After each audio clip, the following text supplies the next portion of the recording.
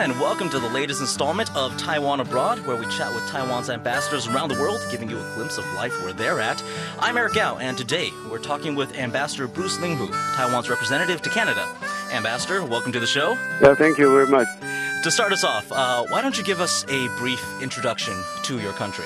Okay, Canada, most of us know that it's a huge, big country by area, almost 300 times larger than Taiwan. But their population is only 35 million. Taiwan, we have 23 million, so we are already two-thirds of the population of Canada. The capital, Ottawa, where I am now, is the second coldest capital city in the world. Canada is one of the wealthiest countries in the world. It's a member of the G8 and the 11th largest economy. Canada is a democracy, a parliamentary system. And their head of state actually is the Queen Elizabeth II, but the Prime Minister is the head of government. The tradition of immigration policy makes it ethnically very diverse and multicultural.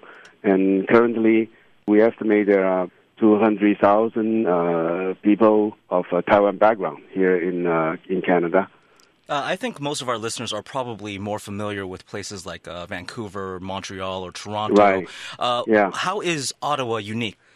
Right. Actually, from my office, I can see the snow everywhere in the Parliament right in front of my window here. It's the cold winter. I learned this term, they don't say how many years you stay here. They say how many winters you survive Right. in Ottawa. Ottawa is a beautiful city. It has the Ottawa River and the Rideau Rivers and the Rideau Canal, and the Gatineau Park is nearby. It's really beautiful. What kind of political and business ties does Canada have with Taiwan? We don't have official diplomatic relations, but the substantive partnership is pretty strong, and we have mutual beneficial relations in terms of economic cooperations, trade relations, and cultural exchanges. And we have a very strong science and technology cooperation as well. We have 3 offices here. In Ottawa, there's the de facto embassy. And we have office in Toronto and office in Vancouver. We try to strengthen the relations between our two countries.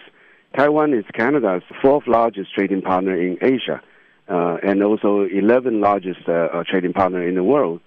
Two-way trade actually is quite significant, and they are very complementary because Canada is a huge country full of natural resources, but Taiwan, we don't have much land, but we are very strong in terms of high-tech.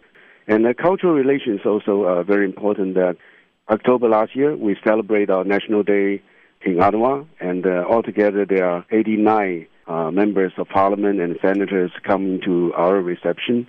It's a token of strong support and friendship toward Taiwan. Well, it's good to see that ties are so strong between the two. Yeah. But aside from these political and business ties, how is the relationship between Canada and Taiwan developing? What are the major goals that you're working on right now?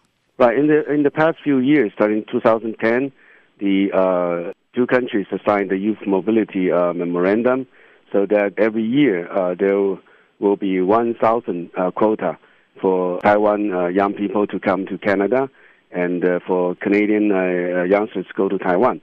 We used up the 1,000 quota very easily, and also same year, 2010, November, we got the Canadian visa-free status.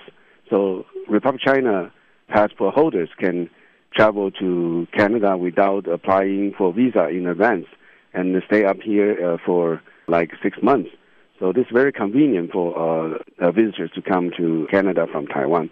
And also that 2013 we have the new air transport agreement and increased the non-stop flights from Taipei to Vancouver and Taipei to Toronto.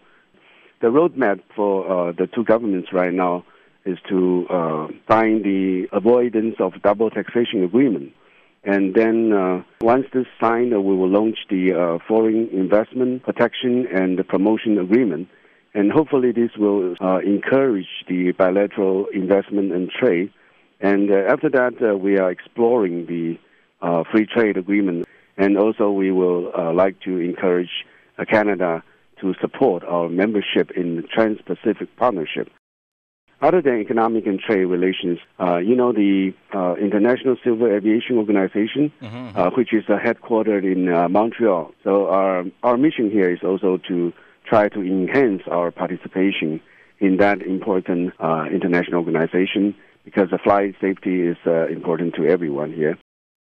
You mentioned the working holiday program. So what kind of jobs do the Taiwanese youths tend to go for when they're in Canada, and what parts of the country do they head to? I think here is there's no limit as long as there are opportunities. Sometimes in the restaurants, sometimes in the farms, and sometimes just in some of the companies. So it's a wide ranges, from East Coast to West Coast.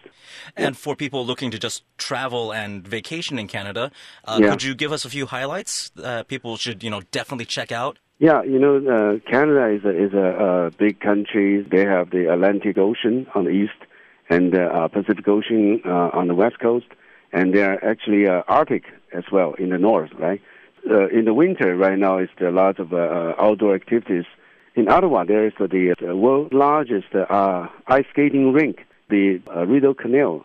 They open up for skating in the winter. A lot of young people actually go to office by skating.